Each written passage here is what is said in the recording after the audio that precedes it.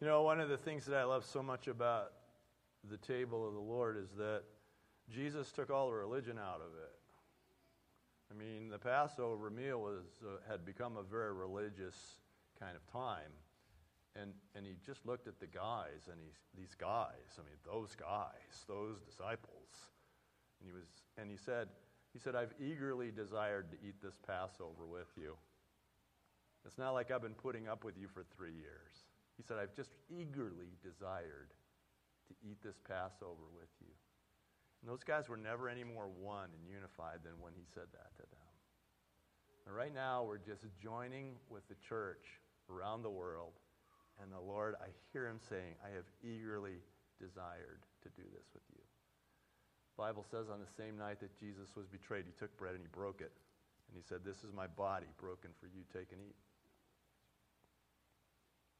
In the same way, he took the cup and he said, this is my blood shed for the forgiveness of your sins. As often as you drink of it, this do in remembrance of me. We'll have some good news this morning. You ready?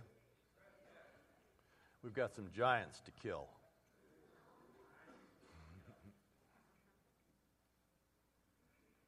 We have some giants to kill. I hope you brought your giants with you. I hope you didn't get all cleaned up for church. I hope you came just the way you are. Because we're never going to get at those things if we pretend. Right?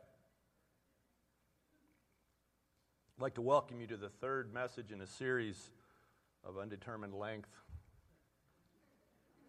which can be frightening, called The Power of Your Life.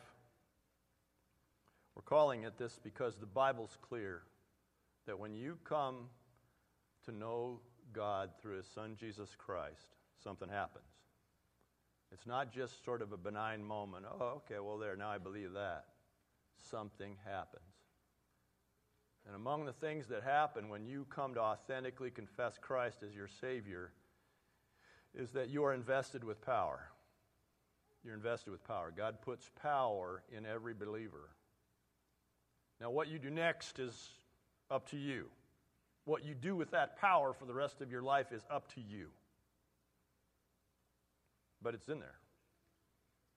And it's in there equally. In Acts chapter 1 and verse 8, Jesus, who had already died for our sins, risen from the dead, these are the last recorded words of Jesus while he was here on this earth. He said, and you will receive power when the Holy Spirit comes on you. You will receive what? Power. That's what the Bible says. We're going with the Bible thing here, right?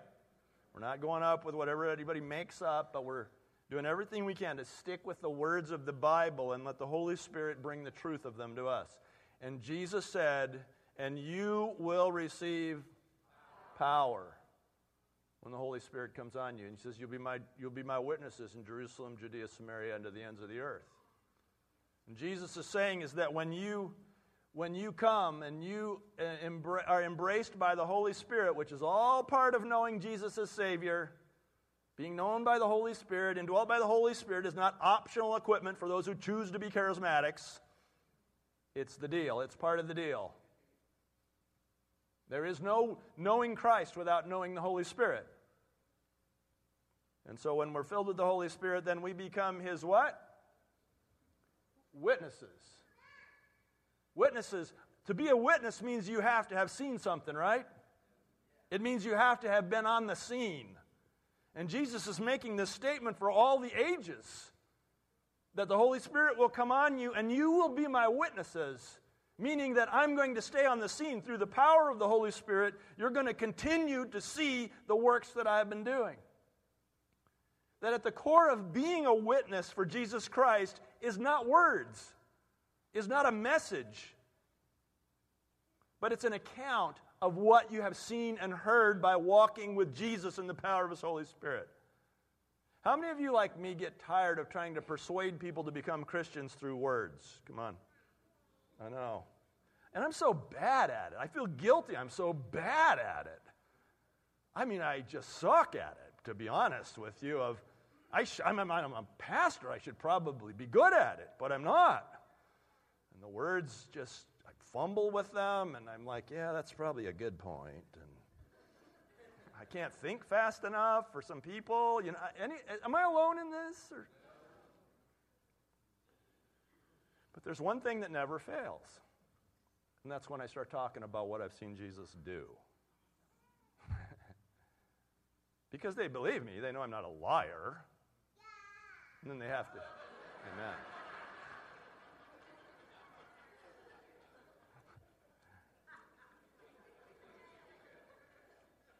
I have a giant case of ADD too, and it's like, want to ride a bike? Okay. Well, was that where I was? Okay. Can't really hear you, but I'm sure you're trying to help, and it's just making it worse. Now I'm thinking about you and what you said, and let me refer to my notes. So at the core of knowing Jesus is the investment of a power. And this series is about accessing that power and influence that God has placed in you for His glory. Because He's put it there for His glory. He means to extract it back. He wants it back. He wants to extract it out and exploit it. He wants to exploit us. But it's good, because we win in the process, but it's all for His glory. It's not for our glory. It's not even for our benefit. It's not even for our benefit. I was praying for the Celebrate Recovery group that meets here on Wednesday nights, and roughly 100 people come here, and it's such a wonderful thing to watch. And I was praying for them, and I was praying for God just to continue to help them and cause them to be delivered from their hurts, habits, and hang-ups and those kind of things, and I was thanking Him for the progress that we're seeing and the stories that we're encountering. And the Holy Spirit said this back to me, and it was so strange. He said, I'm not doing that for them. And I'm like, I didn't pray it out loud, but I was thinking, that's not very nice. He says, I'm doing that for me. I'm doing that for my glory. I am rescuing those people to raise up an army out of those people and to make warriors of them for my glory. The stuff God puts inside of us, this power, is for His glory. Our cooperation with whatever process it is that gets that out and gets it going is for His glory. We see in the New Testament that the Bible says that when Jesus came, He died on the cross, He gave His life for our sins, He was risen from the dead, He ascended to the Father, and that at that point, Acts chapter 2 tells us that it was the fulfillment of a prophecy in Joel that says, and God poured out His Spirit on all flesh. So this Spirit is equally accessible to any of us who come in the name of Jesus, all flesh. And so we see examples of that in the Old Testament or in the New Testament, but we also see examples prior to the fulfillment of that prophecy in the Old Testament among individuals, the Hall of Famers. And one of them is David. And so we've been trying to use the life of David as a study to get at this power in our life. Well, thus far in the series, we've learned a couple of things from the life of David. First, we learned that in order to access and develop the power of your life, you got to what? Show them, Peggy.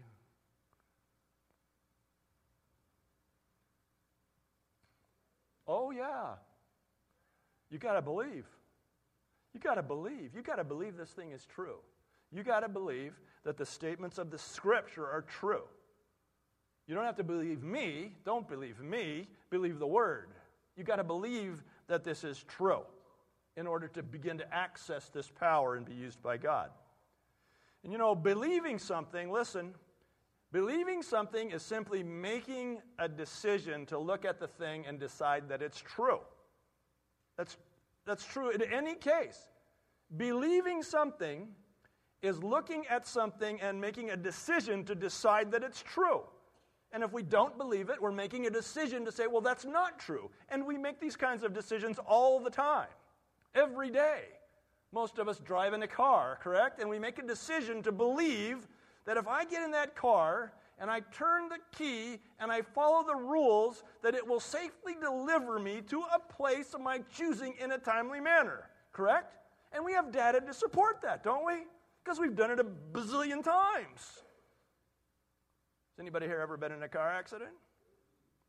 Has anybody here ever had a car break down?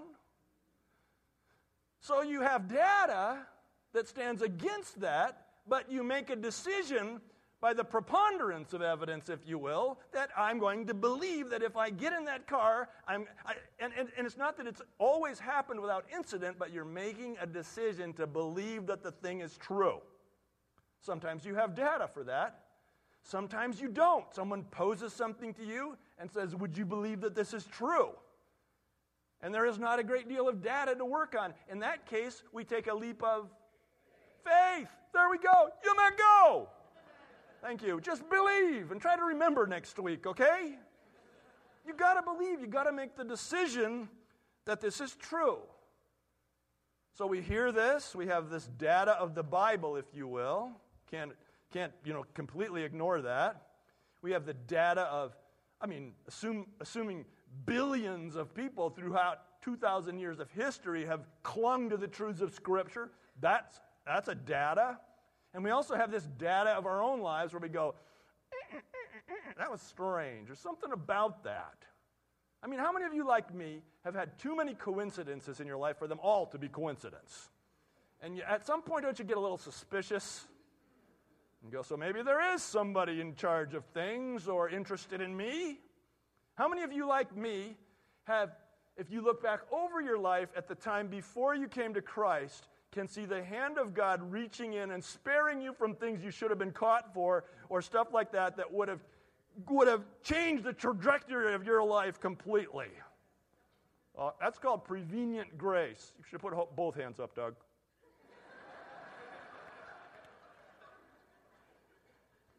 Because God had his hand on you, man. And he was guarding you. He was guarding me. Just instantly out of situations that would have changed everything. And so I look at that data.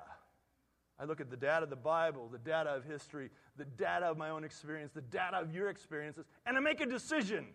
And my decision is to believe that it's true. So just as you get in the car because you've made a decision to believe that's true and drive, now I have made a decision to believe this is true, and now I'm testing it out.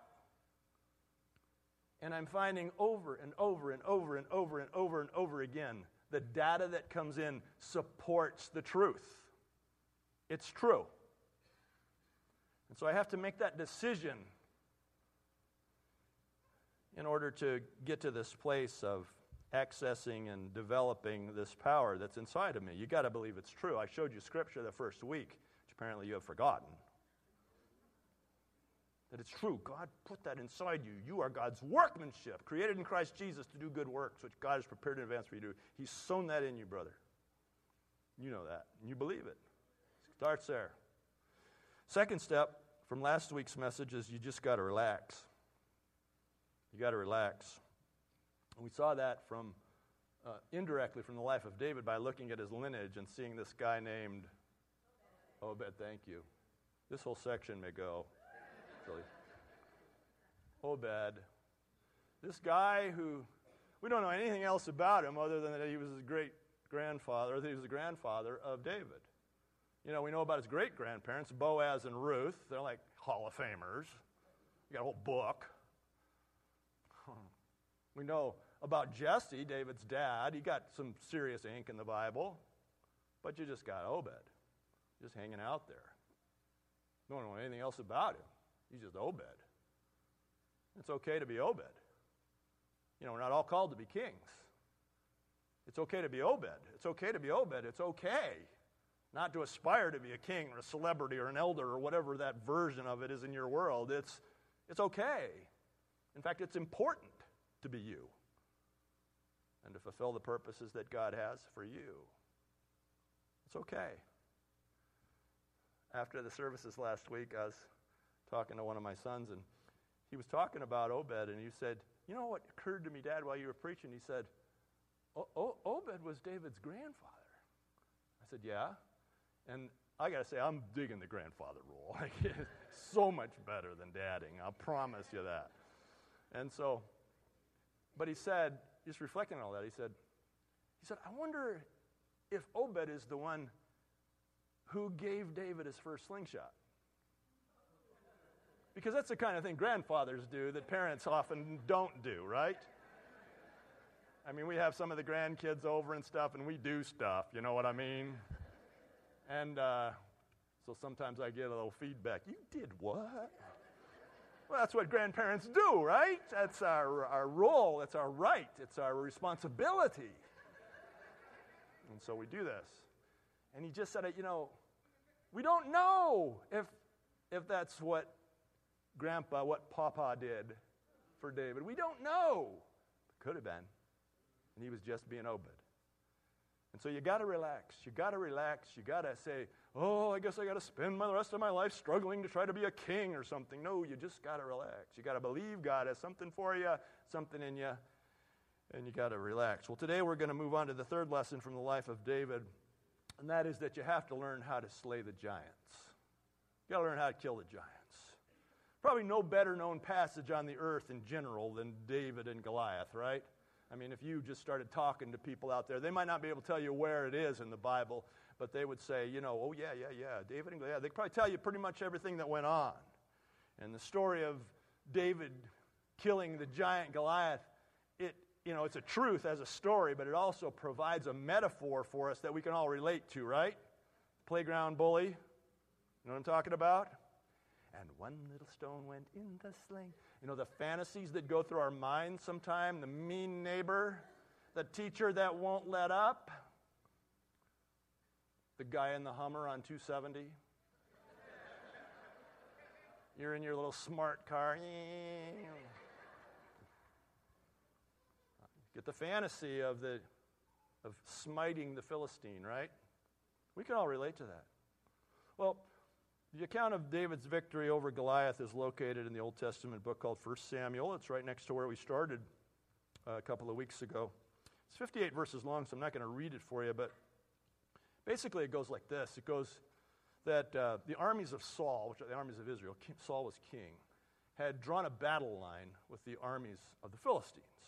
And they're out there trading insults across this, I fought in your general direction, or whatever, And whatever. Monty Python, anybody? I feel like I shouldn't tell you this, but I'm going to. Last Sunday night, Karen and I went to see Spamalot at the Shadow Box Live. It was, oh my gosh, it was so funny. Anyway, so in my thinking all week, Goliath has been this Frenchman, he comes up, and I can't get it out of my mind, so... And since we all know that I have very little discipline, that's how it's going to roll this morning, probably. So these battle lines are drawn, and these forces are opposed against each other, and there's a valley in between them.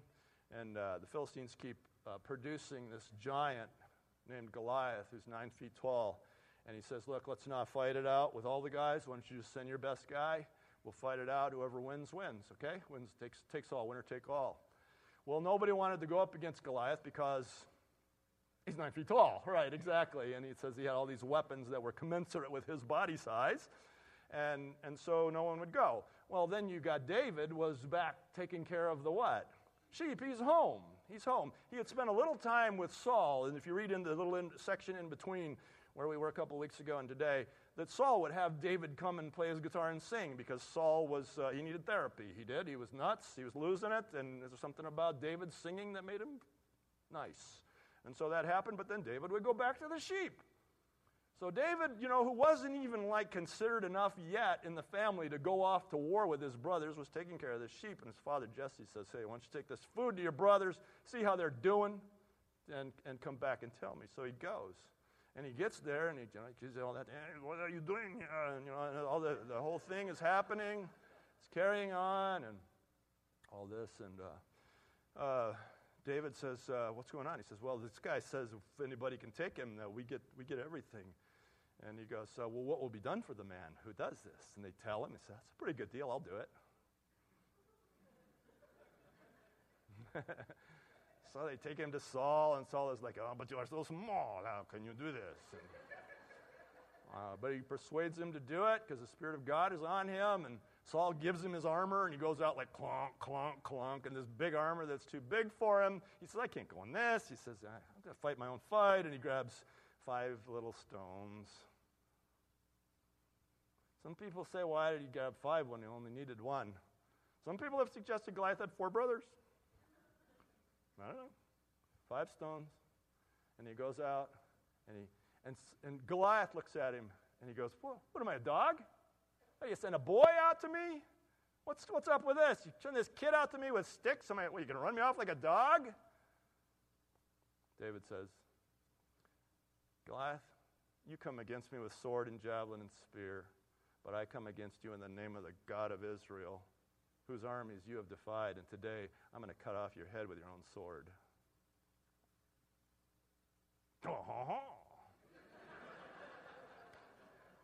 Okay. It was on. It was on. And it was over before it started, because God was with David. That's 3,000 years ago. What could we possibly take away from this? 5 things. Ask me what the first one is.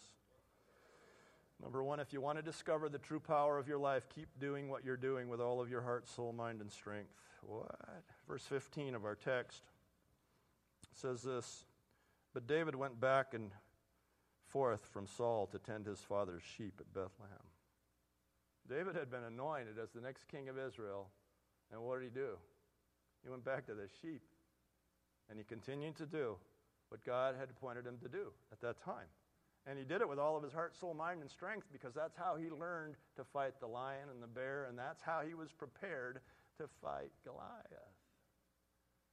Beloved, wherever you are, do it with all of your heart, soul, mind, and strength. Whatever your situation is, live in it with all of your heart, soul, mind, and strength. Live in this moment. Live in this thing that God has created. Don't keep borrowing from your tomorrow dream. Just live in this moment. Live in this moment. Live fully in this moment. I think that followers of Jesus Christ should be the best employees on the face of the earth. I think they should show up to work on time. They should work hard, and they should not criticize or complain, but they should understand that even if you hate your job, God has put you there for a purpose. Do it with all of your heart, soul, mind, and strength, and bring him glory as you do it. Sometimes I know God puts us in situations that are very unpleasant for us to school us, to teach us, it says in the book of James. You say, I hate my job. Well, why extend the stay there? Get to it. Get to what God's bringing out in you. Do it with all of your heart, soul, mind, and strength so that God can prepare you for the next thing, which is what David did. If you want to get in touch with this power, do your job live your life with all your heart, soul, mind, and strength, with integrity and authenticity. Second, watch for God's doors and walk through them when they open. Verse 17, now Jesse said to his son David, take this ephah of roasted grain and these 10 loaves of bread for your brothers and hurry to their camp. Take along these 10 cheeses to the commander of their unit. See how your brothers are and bring back some assurance from them. They are with Saul and all the men of Israel in the valley of Elah fighting against the Philistines. A door opened because he was doing what he was supposed to do with all of his heart, soul, mind, and strength. Doors opened, and he walked through it. He was doing what he was meant to do where he was, and the door opened, and he walked through it. And there are doors open for you, and doors will open. And you need to walk through them. You need to walk through them. The doors that God creates, it says over here, come step through this door. Some of you are ready to step through that door right there and participate in our children's ministry. You'll be somebody who's going to hand a little Tommy Paquette a Bible. He's going to talk about you someday in a message. And that's a door. Some of you are this door. You'd be really good on this front door because you have grace and acceptance and welcome. And you know that there, but for the grace of God go I. And you just can embrace people as they come. And that's your front door out there. Others of you need to walk through the door of feeding the homeless, taking care of the poor. God opens doors. It's not window shopping, believers. It's time to walk through those doors as they open. Do everything with all your heart, soul, mind, and strength while you're doing it. God opens the door, walk through it. Number 3, live your own life, not a copy of someone else's. Verse 38, then Saul dressed David in his own tunic. He put a coat of armor on him, a bronze helmet on his head. David fastened on his sword over the tunic, tried walking around because he was not used to them. I can't go in these, he said to Saul, because I'm not used to them. So he took them off. Then he took his own staff in his own hand and chose 5 smooth stones from the stream, put them in the pouch of his shepherd's bag. and his sling in his hand, and he approached the Philistine. We've got to get off this thing that the church is doing to people. The contemporary American church is trying to make people into something. Trying to force people through molds and say, when you're good, you'll look like this. When you're good, you'll look like you. You'll look like you. Redeemed by the blood of the Lamb, filled with His Holy Spirit, living large a life with the power of God coming through you. That's what you look like. I don't know about every other church, but I know this. One of the reasons I don't really have a plan for this church and never have is because I never know who's going to be here. I never know who God's going to bring and what we're going to be like. How could you possibly know what to do until you see who you got? See, I don't want to make this plan and say, oh, bodies are here, good. I need you to start being this way and doing that thing because I need you to fill my agenda. Don't have an agenda other than to love God with all of our heart, soul, mind, and strength, see who's here, and see what we can do with that batch. Just an explanation there. I want you to fight your own fight, to live your own life, to wear your own armor. I want you to be you. I'm good with that. Number 4, spiritualize the fight. Make it a matter of the Spirit. Verse 41, meanwhile, the Philistine with his shield bearer in front of him kept coming closer to David. He looked David over and saw that he was only a boy, ruddy and handsome, and he despised him. He said to David, am I a dog that you come at me with sticks? And the Philistine cursed David by his gods. Come here, he said, and I'll give your flesh to the birds of the air and the beasts of the field. David said to the Philistine, you come against me with sword and spear and javelin, but I come against you in the name of the Lord Almighty, the God of the armies of Israel, whom you have defied. This day the Lord will hand you over to me, and I'll strike you down and cut off your head. Today I will give the carcasses of the Philistine army to the birds of the air and the beasts of the earth, and the whole earth will know that there is a God in Israel. All those gathered here will know that it is not by sword or spear that the Lord saves, for the battle is the Lord's, and He will give all of you into our hands. He spiritualized it. He says, you think this is some sort of political issue that we want to expand our political boundaries or whatever. It's not about that. The reason we're fighting today, David said to Goliath, was because you have defied God. And he spiritualized it. Now, a cool thing happens when you spiritualize your battle with your giants, and that's that God shows up in the power of His Spirit and does the fighting.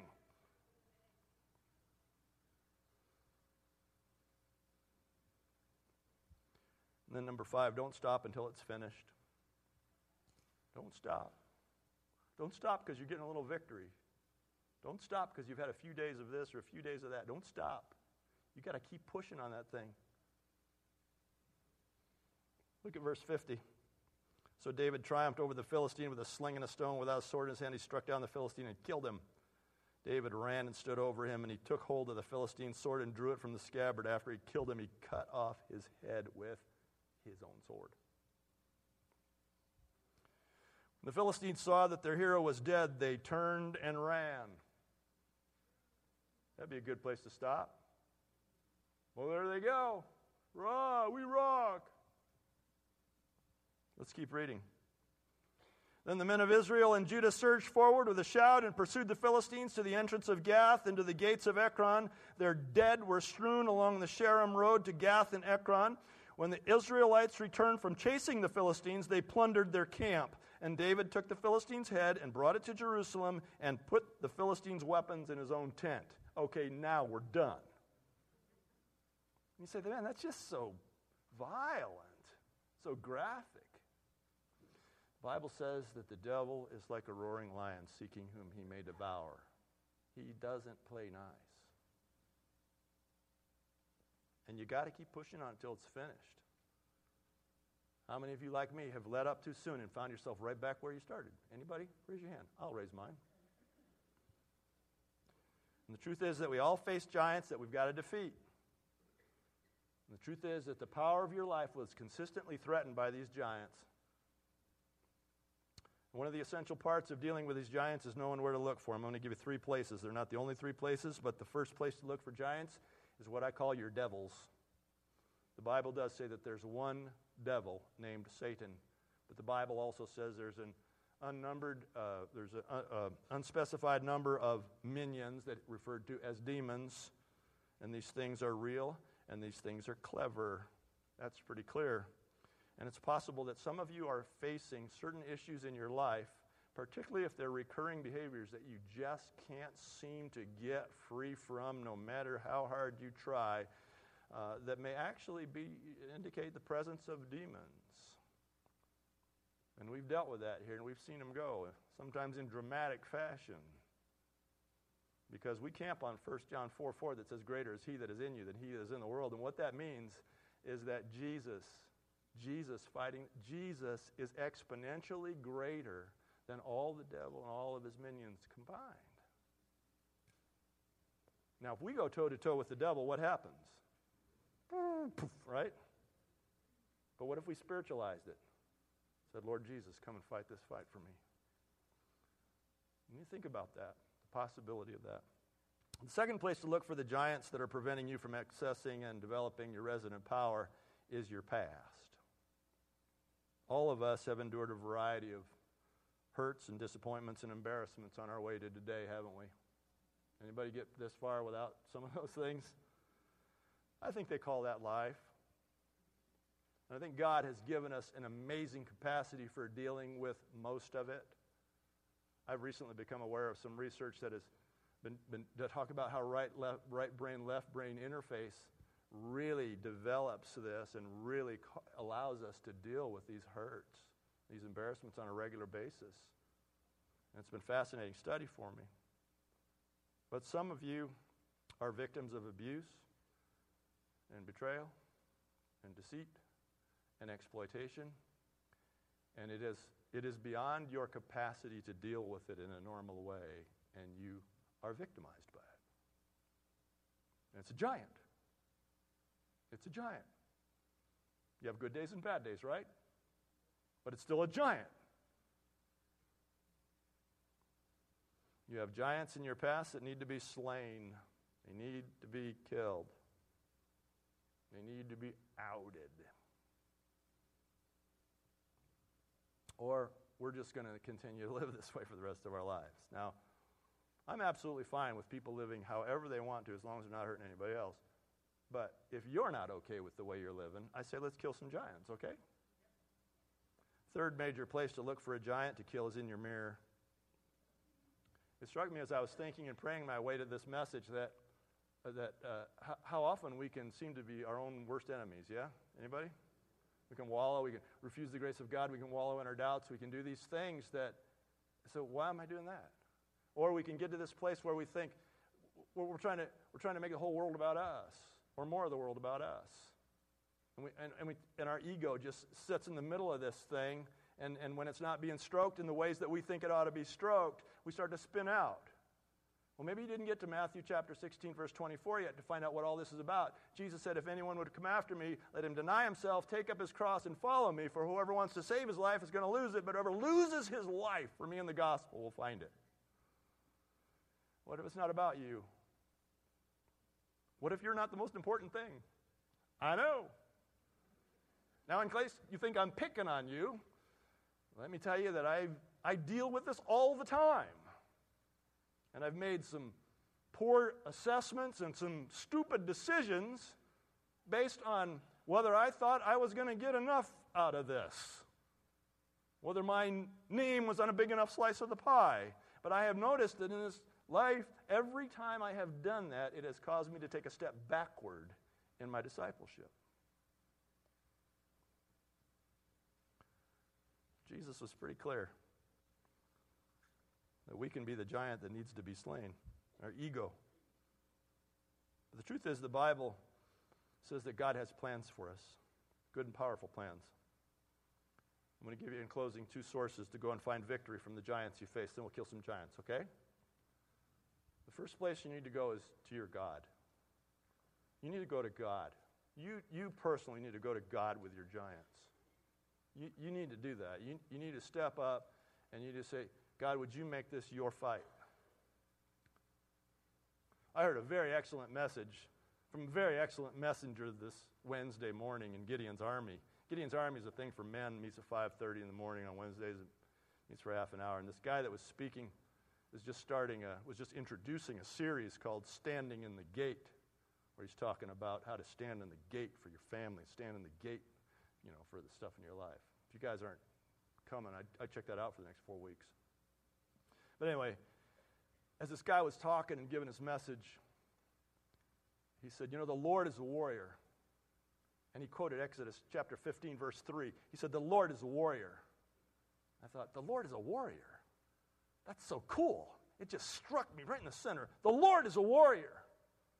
The Lord is a warrior. That's what it says in Exodus 15:3 when Moses is celebrating the conquest over the Egyptians when they all got flushed behind him in the Sea of the Red Sea, right?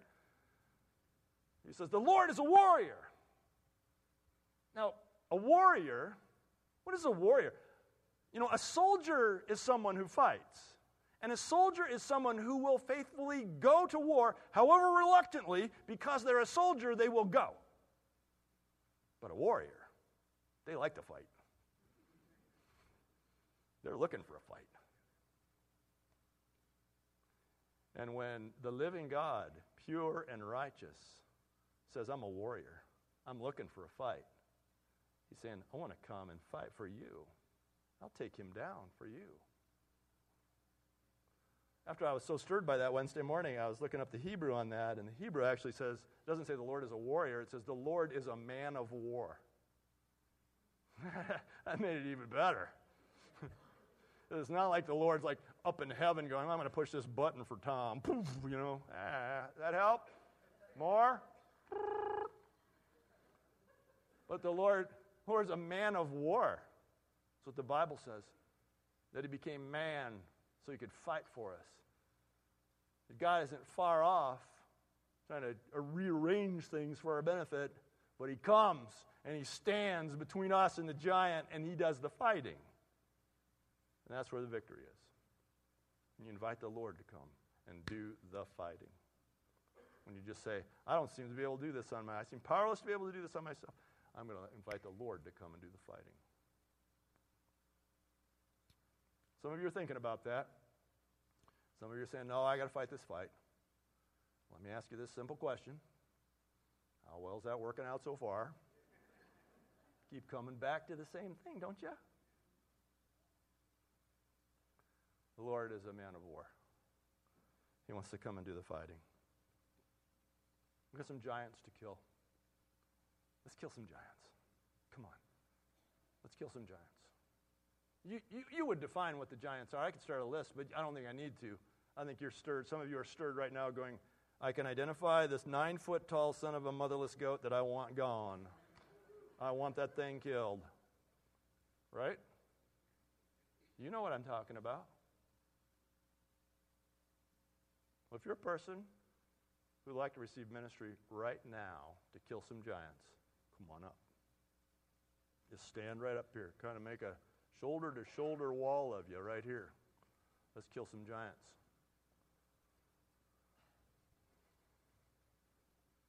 Come on.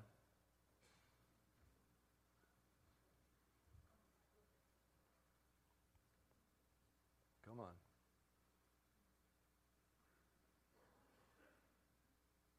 Come on.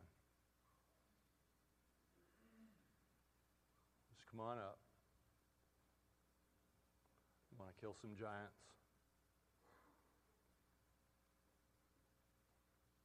That's what I want you to do. I want you to identify the giant. Some of you kind of, if you close your eyes and look at it, the giant, you see like an army of them, right? You say, do you want the whole list or no? We want the tallest one. We want the biggest one. We don't start small and work our way up. I want you to identify the biggest giant that the Lord's stirring in your life right now. I want you to step up to the battle line with him. Okay? Step up. Step up.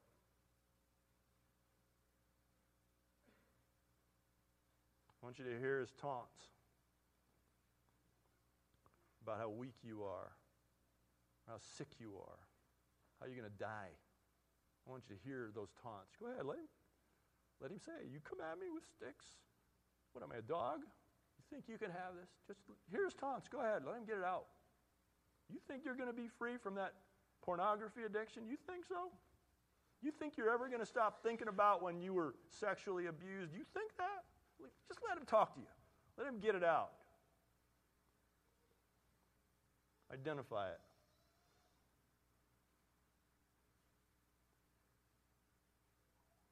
And then you say something like this. You come against me with all of that.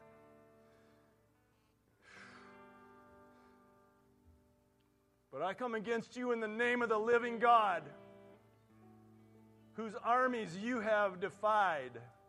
And today, I'm going to cut off your head with your own sword in the name of Jesus.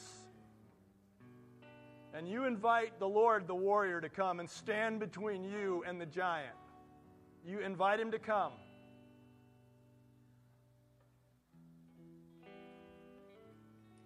And you say this. Say this out loud. I come against you in the name of the living God.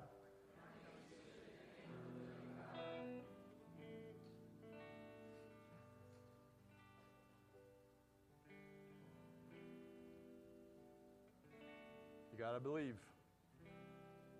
You got to believe.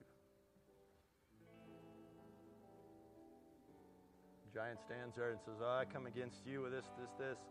And you say again, I come against you in the name of the living God.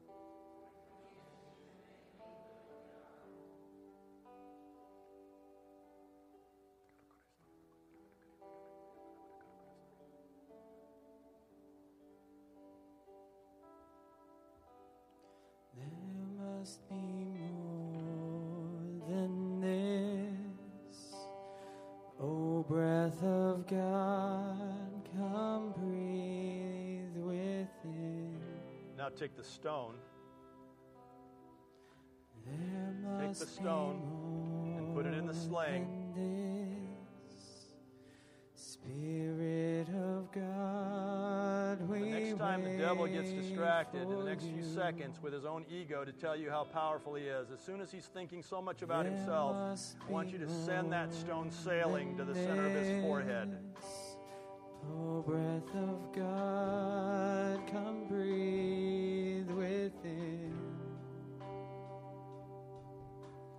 There must be more than this.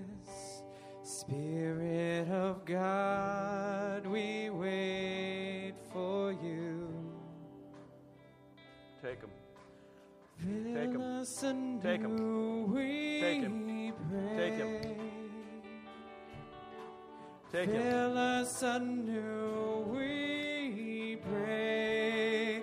Consuming fire, fan into flame.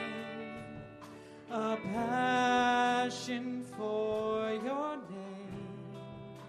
Spirit of God, fall in this place. Lord, have your way. Lord, have your way. That's a good word. Consuming fire, fan into flame. A passion for your name. Spirit of God, fall in this place. Lord, have your way. Lord, have your way with us. So Psalm 144 says, Blessed be the Lord my rock, who trains my hands for war and my fingers for battle, my loving kindness and my fortress, my stronghold and my deliverer, my shield, and he in whom I take refuge, who subdues people under me. Just take your refuge in him. It's his loving kindness.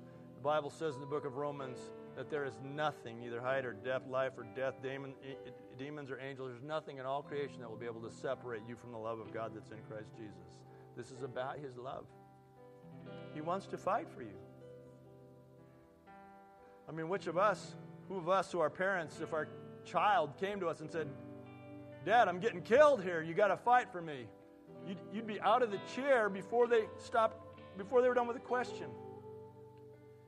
spiritualize this. Make this about God and make this about His glory and the glory of your life when you're healed, the glory of your life when you're delivered, the glory of your life when you're set free.